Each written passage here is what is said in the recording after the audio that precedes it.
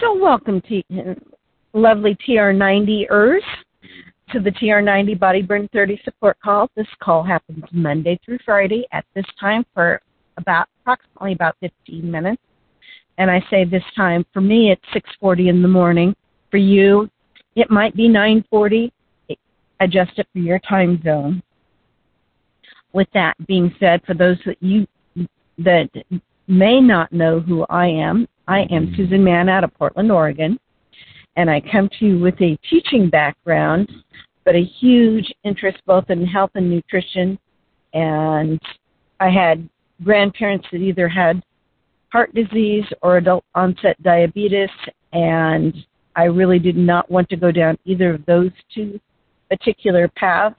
And so I came to the TR90 program. Actually, I came to the the R90 program, which was the one right before TR90, and followed the plan, and it didn't do much for me. As soon as the TR90 came out, I hopped onto that, and I was able to lose 20 body inches in that first 90 days. And I can't say enough. I was actually able to reshape my body, and that whatever was in the supplements at that time was really what helped me. I was already at that point exercising about 3 hours a week. So it wasn't that the exercise component wasn't being followed or the food wasn't being followed. It was the whole program with the supplements included. So with that being said, that TR90 program is 1 really good meal a day, 2 shakes a day. If you've hit a plateau, you might want to add a 3rd shake in someplace. 3 snacks a day, 30 minutes, 5 days a week of moderate to intense exercise, making sure to get 7 to 9 minimum servings of fruits and vegetables. That will really help. Getting 7 to 9 hours of rest daily. That's really important too. Taking those supplements. If you can take the supplements about 20 minutes before a meal, that is absolutely fabulous because that's the optimum time to do it. If not, do take it with your meal and don't skip them because it's really important. Can't say enough about this program. I really love it. And making sure to drink at least 1 ounce for every 2 pounds that you weigh.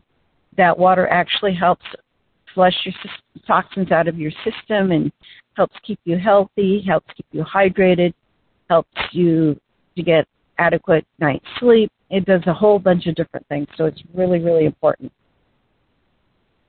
So with that being said, 30 grams of protein at 3 meals. So that means that 1 good meal, you should have minimum of 30 grams of protein at that. And then your 2 shakes, you should have, or 2 of your snacks should have 30 grams of protein in them. And that is really the nuts and bolts of the program. I like to add, I'm always on the lookout for some things to add to the program that will actually help enhance it and help to keep you focused on where you're going. And it might be exercise, it might be nutrition, it might be any number of things. But today I'm sharing some information with you out of a book that's called Health Styles, Superfood Health Style, Simple Changes to Get the Most Out of Life for the Rest of Your Life. It was written by Stephen G. Pratt and Kathy Matthews. And Stephen G. Pratt is actually a medical doctor, and they published this book back in 2006, and this is Dorcas's favorite superfood, or one of them, and it is honey. And there are 181 different substances in honey, including polyphenols, salicylates, and oligosaccharides. There are no sidekicks to this particular superfood. And he recommends to eat 1 to 2 teaspoons multiple times a week. Realize, you don't want to overdo it too much with the honey because it is very highly calorie dense, but the other things that are in it are really good for you. No wonder the word honey is a term of endearment. What could be sweeter and more appealing than the rich golden liquid? Dr. Pratt has long enjoyed the delights of honey on cereal, toast, yogurt, pancakes, and as a sweetener for green tea. And he's sure that once you know about the nutritional benefits of honey, you'll be eager to use it more frequently. Honey is much more than just a liquid sweetener. One of the oldest medicines known to man, honey has been used in the treatment of respiratory diseases, skin ulcers, wounds, urinary diseases, gastrointestinal diseases, eczema, psoriasis, and dandruff. Today we know the validity of these timeless treatments, as research has demonstrated that honey can inhibit the growth of bacteria, yeast, fungi, and viruses. The power of honey comes from the wide range of compounds present in the rich amber liquid. Honey contains at least 181 known substances. Its antioxidant activity stems from the phenolics, the peptides, the organic acids, and the enzymes. Honey also contains salicylic acid, minerals, alpha tocopherol, which I believe is the technical name for vitamin E, and oligosaccharides. Oligosaccharides increase the number of good bacteria in the colon, reduce levels of toxic metabolites in the intestine, and help prevent constipation and help lower cholesterol and blood pressure. The key point to remember with honey is that its antioxidant ability can vary widely depending on the floral source of the honey and its processing. The process begins when bees feed sunflowers and collect nectar in their mouths. The bees mix the nectar and the enzymes in their saliva and turn it into honey, which is then stored in combs in the hive. The constant movement of the bees' wings promote moisture evaporation and yield the thick honey we enjoy.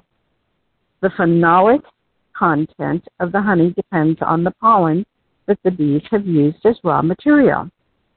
There's a very simple way to determine the health benefits of any honey. Its color. In general, the darker the color of the honey, the higher the level of antioxidants. There can be a 20-fold difference in honey's antioxidant activity, as one test revealed. For example, Illinois buckwheat honey, the darkest honey tested, has 20 times the antioxidant activity of California sage honey, one of the lightest colored honeys tested. Overall, color predicts more than 60% of the variation in honey's antioxidant capacity. Honey in your health, while maintaining optimal blood sugar levels, has a positive effect on overall health.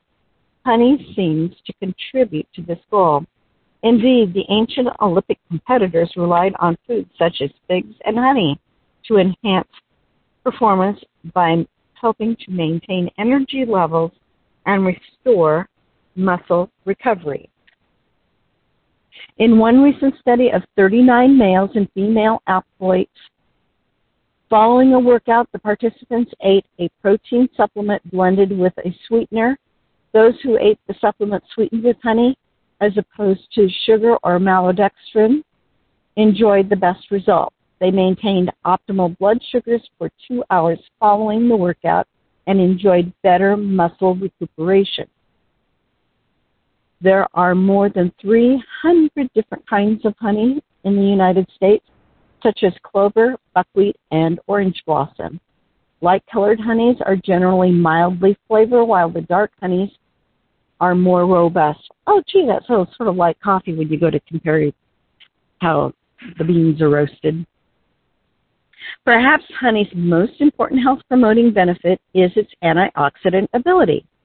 We know that daily consumption of honey boosts blood levels of protective antioxidants. And in one study, participants were given about 4 tablespoons daily of buckwheat honey while eating their regular diets for 29 days. A direct link was found between the subject's honey consumption and the levels of protective phenolic antioxidants in their blood. In another study, 25 healthy men drank plain water or water with buckwheat honey.